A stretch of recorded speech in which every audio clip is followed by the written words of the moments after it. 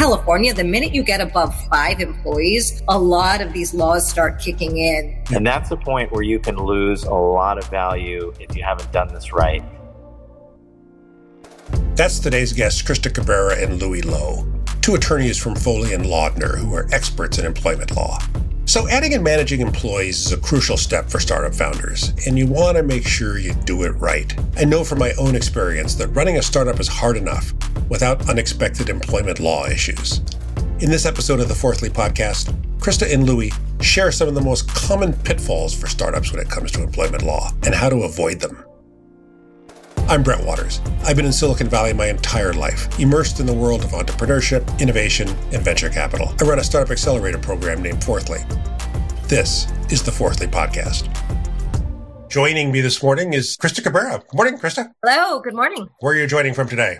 San Diego, California. San Diego, California, home of delicious fish tacos.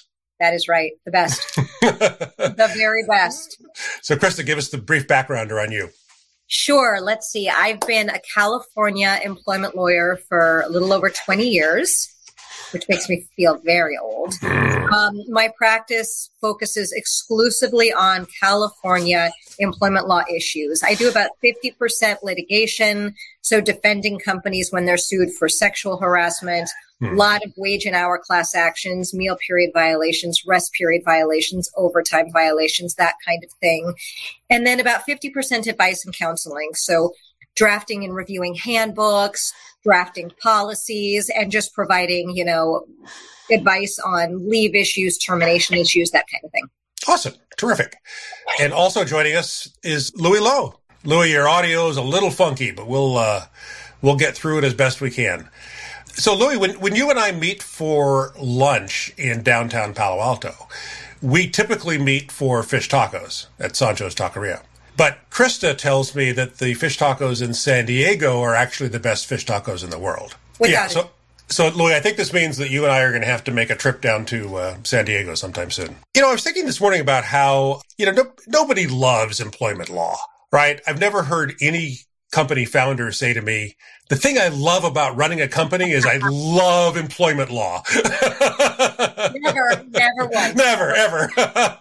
Never. And yet, it turns out to be, if you want to found a company, it turns out to be one of the most important regulatory areas to understand and comply with. It's one of the main things that startups end up getting dinged for and potentially fined for is violations with regard to treating somebody as a contractor when the law says you treat them as an employee or exempt or non-exempt and all these other things.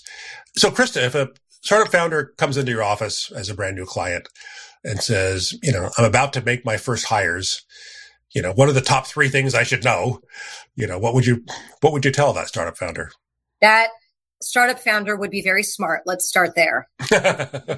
For seeking counsel before stepping into the very, very dangerous seas of employment law in California, or anywhere really. But things are hyper regulated in California. Right.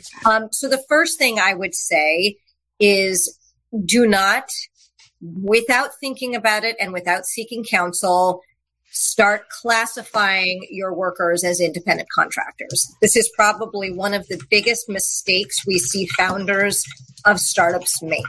They, the people working for them don't want to deal with having taxes taken out of their paycheck. Right. The founder doesn't want to deal with setting up employees and getting an employee ID number and taking out taxes. And so they think, we'll just make you a contractor, no problem. And there's a lot of risk associated with independent contractor misclassification throughout the country. Yeah. But in California in particular, there are very rare and limited circumstances where you can appropriately make someone an independent contractor. So that's the first thing I would talk to your lawyer about is, can we classify any of our workers as independent contractors, or do we need to make them all employees? Right. And I hate to tell you this, but 99% of the time, the answer is going to be you really need to make them employees. Right. And I've done this myself, right? Those first few team members, you tend to want to say, you know what, just invoice me every month. I'll pay you as a contractor. That way, that way I don't deal with payroll and you don't have to deal with withholding, and it'll be a whole lot easier for all of us. I think on the EDD site, there's a page that kind of helps you understand the circumstances under which you can pay somebody as a contractor versus the circumstances under which you're required to treat them as an employee. Yeah. So the current state of the law in California is there's a statute. It's called AB5, and I mean, it basically lays out what is called the ABC test. You've got to meet three factors A, B, and C, in order to classify a worker as an independent contractor. And, essentially the factor B is where a lot of companies get tripped up. The person has to be doing work that is essentially unrelated to what the company does. So if you've got someone doing the critical work of your company, they are probably not going to be able to be classified as a contractor. And the sort of classic examples you see of a true, properly classified independent contractor is like a retail establishment brings a cabinet maker in to build some cabinets. Yeah. Or, I mean, truly like, a law firm brings in a plumber. Right. Who walks around our offices and waters our plants. We're not in the business of selling plants. We're a law firm. I mean, that's truly a contractor. So if you think about it in those terms, it's easy to see, most of the time we're dealing with a problem if we're making people contractors. Now, there are many exceptions to AB5. For example, there's like a business to business exception. So if you are a business working with another business and several independent factors are met, like the business is a true business, it's set up as, an LLC or a corporation, lots of other requirements, the business does work for others as well, then you can fit an exception to that ABC test, in which case a much more employer-friendly test applies, a multi-factor test, and you look at a lot of things rather than this very rigid ABC test. But even if one of those exceptions applies, it doesn't mean automatically you're home free. This person can be a contractor. It just means we're going to apply a slightly less rigid test to determine whether this worker can be a contractor. Got it. First thing is to just really understand the legalities around who you can treat as a contractor and who you're required to treat as an employee, but then the payroll stuff. That is right. Great. Now that I understand that, I'm going to make my first hire. And so I meet somebody over a beer and I say to them, tell you what, come to work for my new startup, pay you $80,000 a year. Do you have any questions? Is that the right way to do it? I would say once you get through that interview process and you decide you want to hire the person, you're going to want to send them an offer letter. That's what I recommend. You put it down on paper. So just talking over beer and pretzels doesn't cut it? Beer and pretzels is great for beer and pretzels. Yeah. I would absolutely put it in an offer letter, right, and make it clear that unless you've agreed to something different than this, and sometimes you have to, but 99% of the time, it's just going to be employment at will, meaning you can terminate this person at any time for any reason, and they can resign at any time for any reason. And you want to put that in your letter. I mean, I will say in California and in most states, employment is presumptively at will. So even if you don't say it, that is the case, unless you promised, I'm only going to fire you for cause, and if I fire you without cause, I'm going to give you 6 months severance. But it still never hurts to put it in writing. Your employment is at will.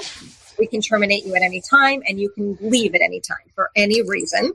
Right. And then you're also going to want to set forth just the basics, the person's salary, the type of benefits you're going to be providing. And then you're going to want to think about what those benefits are. You can be pretty vague about it in an offer letter. You can say you're going to get the same benefits as other employees. Our handbook will set benefits you get. You don't have to really get into everything in the offer letter, but you do want to think about the fact that, depending on where that person works, there might be a sick leave statute or ordinance that you've got to comply with. So they've got to get, maybe 3 days sick leave if it's certain parts of California, more if it's other parts of California. So you're just going to need to think about the types of benefits you need to give them one way or the other, refer to benefits in that letter, and then there are some, you've got to tell them that they're going to need to be able to show that they can work in the United States. Just a few basic things you're going to want to put in that offer letter. Right. So to me, one of the key things there is the at will thing.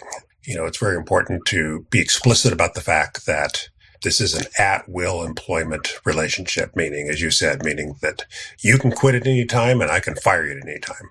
Absolutely. Absolutely. And I think another thing you want to be really clear about in that letter is the salary. One, if we're sort of talking about sort of like the three big things where startups can get in trouble, another one is exempt misclassification. We talked about factor misclassification. Yeah.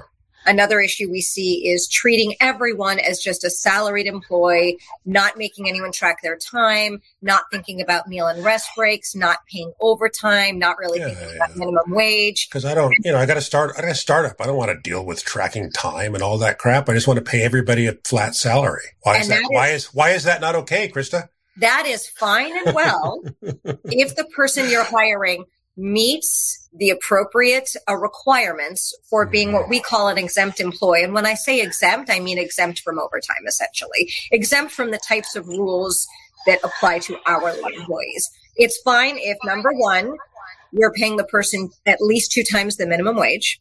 There is a salary threshold. So you can't pay someone $25,000 a year and call them exempt. They got to be paid at least 2 times the minimum wage. And number 2, they've got to be doing what we call exempt work. And there are, certain, and this is another, the EDD website that you mentioned earlier will lay this out. The Department of Labor, the California Department of Labor website will lay this out as well. But, I would obviously suggest you seek counsel on this. You're going to need to figure out whether they meet one of these exempt tests. So there's an executive exemption that could apply to your C-level employees, folks that are overseeing a department or the entire company. There's the administrative exemption that applies to people doing, white collar work. So there are various exemptions that can apply. One through line for all of them is the work has to require independent discretion. So they've got regarding matters of importance to the company. So this can't be someone who's just doing data entry or just taking directions. To properly be exempt and just be paid a salary and no overtime, you got to be doing really important work that requires thought, that requires analysis, in addition to fitting one of these particular tests and making at least 2 times the minimum wage. If you don't have that, you do need to pay these people by the hour, give them overtime, track their time, all of that fun stuff. Right. So if anybody in our audience is not familiar with exempt and non-exempt, I highly recommend you just Google it. Google it right now or make a note and Google it later. That this concept of exempt and non-exempt is a really important concept to understand. And that, as Krista said, there's a variety of kind of tests for whether you can treat somebody as non-exempt or whether you have to treat them as other way around. Whether you, it's I know at all. So, Krista, I got a startup. We want to conserve cash, and so me and my co-founders and everybody, working for free right now because we got to get this thing off the ground. Any concerns there? Major concerns, and we see this all the time. You got to pay people to work for you. Yeah. Otherwise, it's basically indentured servitude, and that is a no-no. You do, I know this is such a typical scenario with young startups. Like, let's just with sweat equity, we're going to work for free. We'll get paid on the back end, and that just is not compliant with the law. And the problem is these types of people who are starting companies, usually are higher level. So you can't just say, okay, fine, I've got to pay these people who are sort of getting the company started. I'll just pay the minimum wage. I mean, you could do that. That's fine. But then remember, you've got to deal with, they've got to track their time. They've got to take meal breaks. They've got to take rest breaks. You've got to pay them overtime. You're not going to want to do that usually with really high level people starting a company, which means you are going to have to pay at least 2 times the minimum wage. So are there any workarounds for this? Because like I said, we want to conserve cash. We don't want to be paying anybody any money. There you can potentially, and this gets a little more into business law, so I get nervous. I don't like to dabble in areas where I'm not an expert, but I will say I think you could potentially, if the business is an LLC and the people doing the work are members, I do believe you could potentially have their membership interest be their compensation. But I would say you're really going to want to talk to a combination like business lawyer and employment lawyer to see about whether that is workable. Right. There isn't a workaround. You do have to pay people who are working for you. Brent, I'm going to take another shot at the audio here, and I hope that's wow. Okay. Louis, your timing is perfect, Louis. Well, so the way I just mentioned business lawyers, and you magically appeared. Yeah. The way I see it, there are 6 times that a founder needs to think about employment law, or in 6 kind of audiences. And the first is typically when we hear about a startup, generally somebody is working for another company already. You're working for Hulu, the mythical company on the Silicon Valley TV show on HBO. You've got a startup idea, and you've got to think about, what are my obligations to my current employer? And your new startup should be done on your own device, personal device, not a work device. It should be done on your own time, and you've got to be very careful about overlapping areas of expertise and product roadmap, because that is a recipe for disaster if you try and take your current employer's idea and spin it out into your own startup without their permission. So that's the first area. The second area is when you start your new company, you've got to recruit other founders, and they're going to need some sort of compensation. They're going to want some sort of a title, status, position. Then after you've formed your company, your investors, you're looking to raise money, and your investor is going to go look at your setup, and they're going to say, is this safe? And they're going to want to see that to some extent, there's been at least nominal compliance with employment laws, because no investor is going to want to buy a class action lawsuit or a dispute between founders or a dispute with a prior employer.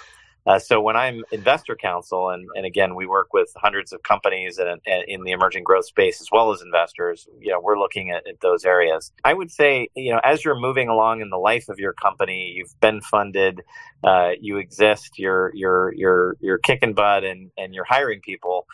You're then worried about, are you paying your payroll taxes? Is everybody on payroll properly documented? As Krista's noted, have you made sure that they're all eligible to work in the United States, or have you gotten a proper visa? That sort of thing. Next, you have the government, and that's a constituency who's going to be checking that you're declaring the proper amount of employment tax, and you're taking care of things. And then finally, when you go to sell your company, or go public for that matter, have some sort of an exit, you're going to have a lot of eyes on everything you've done up to then. Yeah. And that's a point where you can lose a lot of value if you haven't done this right. It's the first place where a buyer is going to say, well, geez, I'm going to need to take a 10% holdback against the purchase price to cover any indemnity issues that I might have with the government, or with a former employer, or with employees. That's a big potential area. And then after you've sold the company, I would say failure to comply with employment issues is the number one area where we see post M&A claims against sellers.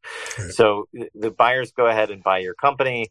You're feeling great, and then suddenly you start to get notifications in your email box that money is being held back against that escrow that you gave, and it's clear you're never getting it back, because if buyers start to do an investigation or start to study this thing, that means that there are people on the clock, taxi meters are running, and that means it's hitting your bank account. So Brett and Krista, those are the areas kind of that I see, and I think there are 6, maybe there were 7. I lost count. Not good at counting anything more than tacos. No. It's the problem with lawyers. We're not good at math. I love what you just said, Louis, and it got me percolating on a few more sort of necessary things to do as you grow.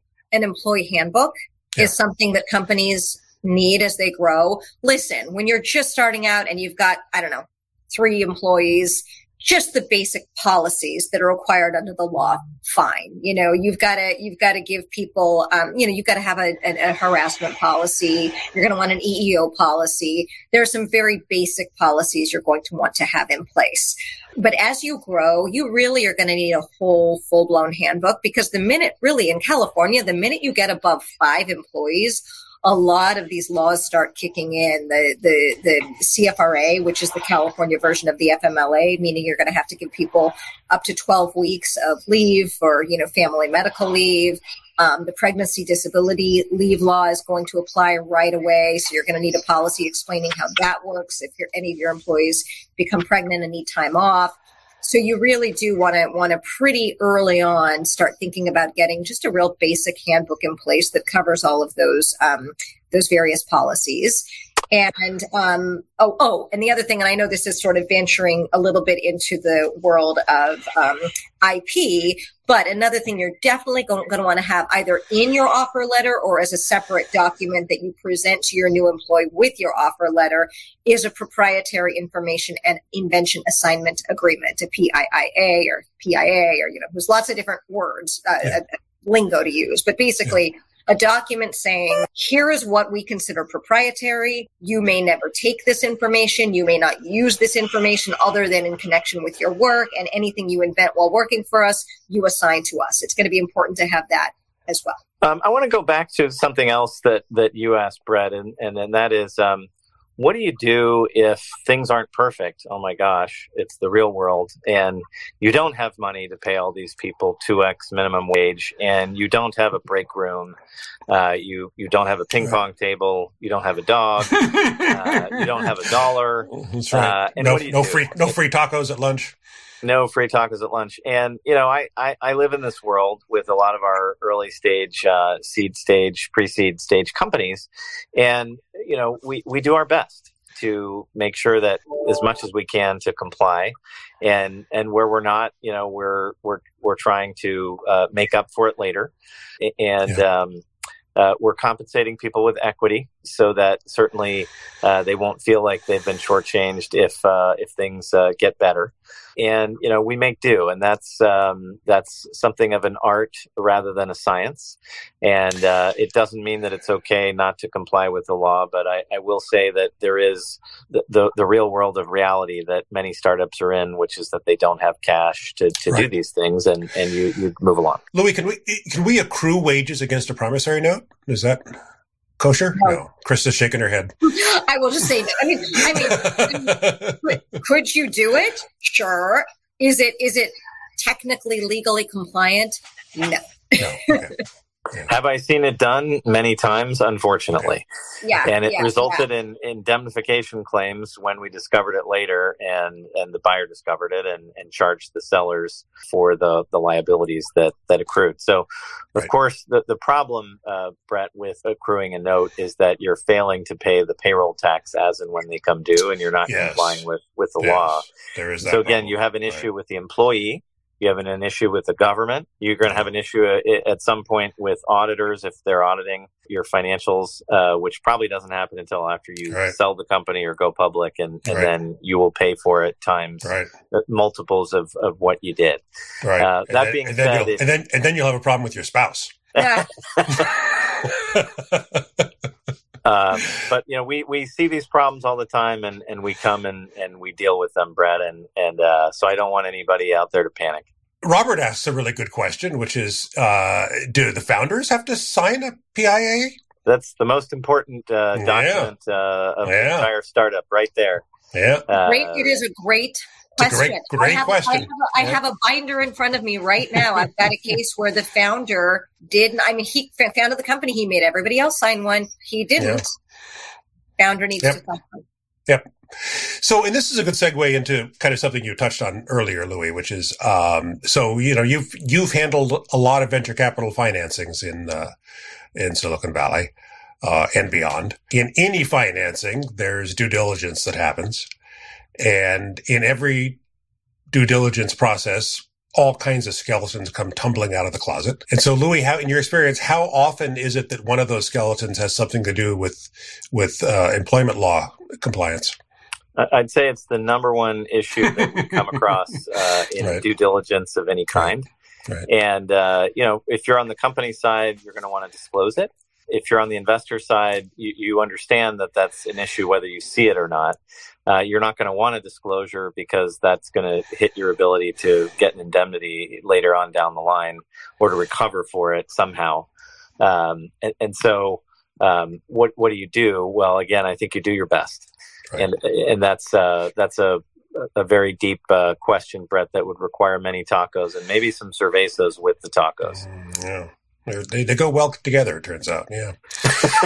So, to me, this is kind of the message for the three of us to communicate to the various founders on this call today is that, running a company is hard enough as it is without running into kind of unexpected compliance issues and unexpected employment law issues. And so, my experience is get this stuff right the first time and keep it buttoned up.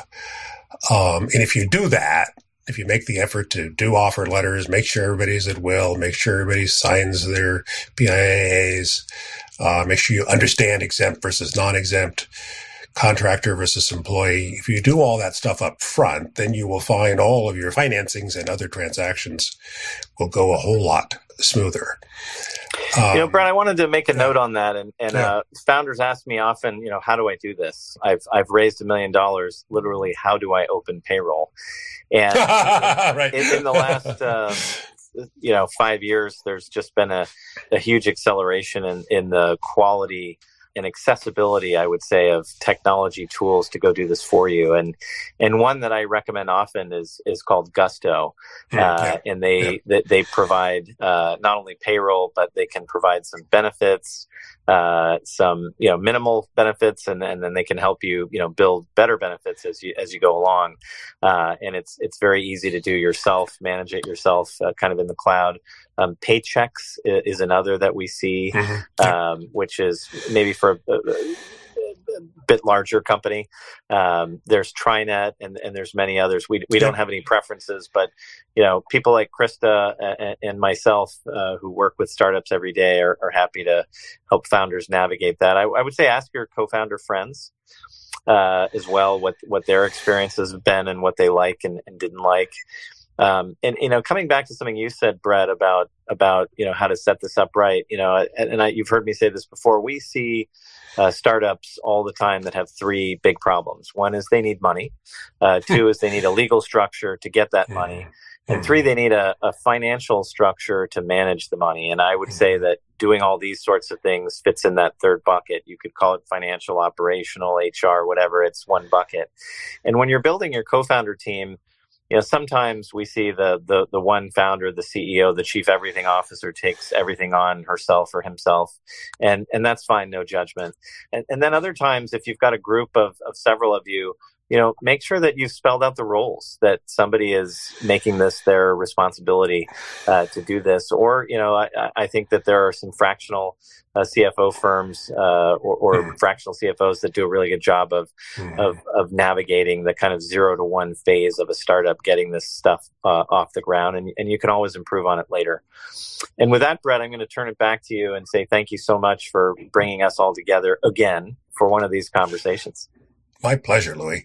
So we have one last question here that Akshita wants to get in, which is, so we've talked about exempt and non-exempt. So, should we just treat everybody as non-exempt? Is that the right way to go? Right. Yeah, I see that question. And she says, what's the downside of having non-exempt? So the downside is it's absolutely the risk-averse way to go. Yes, right? We're just treating everyone as non-exempt and they're all hourly. The downside is now you've got to properly track their time. So if your employees are non-exempt, they must clock in the minute they start working, clock out the minute they stop working. They must be paid overtime now. So if they work over 8 hours in a day, in California, we have daily overtime, or over 40 hours in a week, they're getting time and a half. Once they get to, it's like over 12 hours in a day or certain thresholds, it becomes double time. You've got to make sure they take compliant meal and rest breaks. There are penalties if they don't. And you could have potential off the clock issues, like if these employees are working at home, let's say, and they don't record that time, they could come back to you later and say, oh, but I did all of this extra work you didn't pay me for. And oh, by the way, it was at an overtime rate. So they're just, compliance is very, very challenging with non-exempt employees. It's absolutely what you've got to do if employees truly are doing non-exempt work. But it's not a choice most companies would make voluntarily. Right. Excellent. Well, our time is just about up. But this has been a great conversation. Krista and Louis, thank you very much. I think, this is obviously a highly complex topic, and the fact that, in 30 minutes, you guys gave us a nice kind of overview It's terrific. So in the meantime, startup founders out there, here's the way I think about this. Many of you are technical people. Many of you are engineers. And so you know the term technical debt. So technical debt means you've had a team working on this software for a couple of years now, and there's a whole bunch of duct tape and baling wire that holds together various aspects. And you keep meaning to go back and address it, but of course, it just kind of gets worse and worse and worse. That's the concept of technical debt in the engineering world.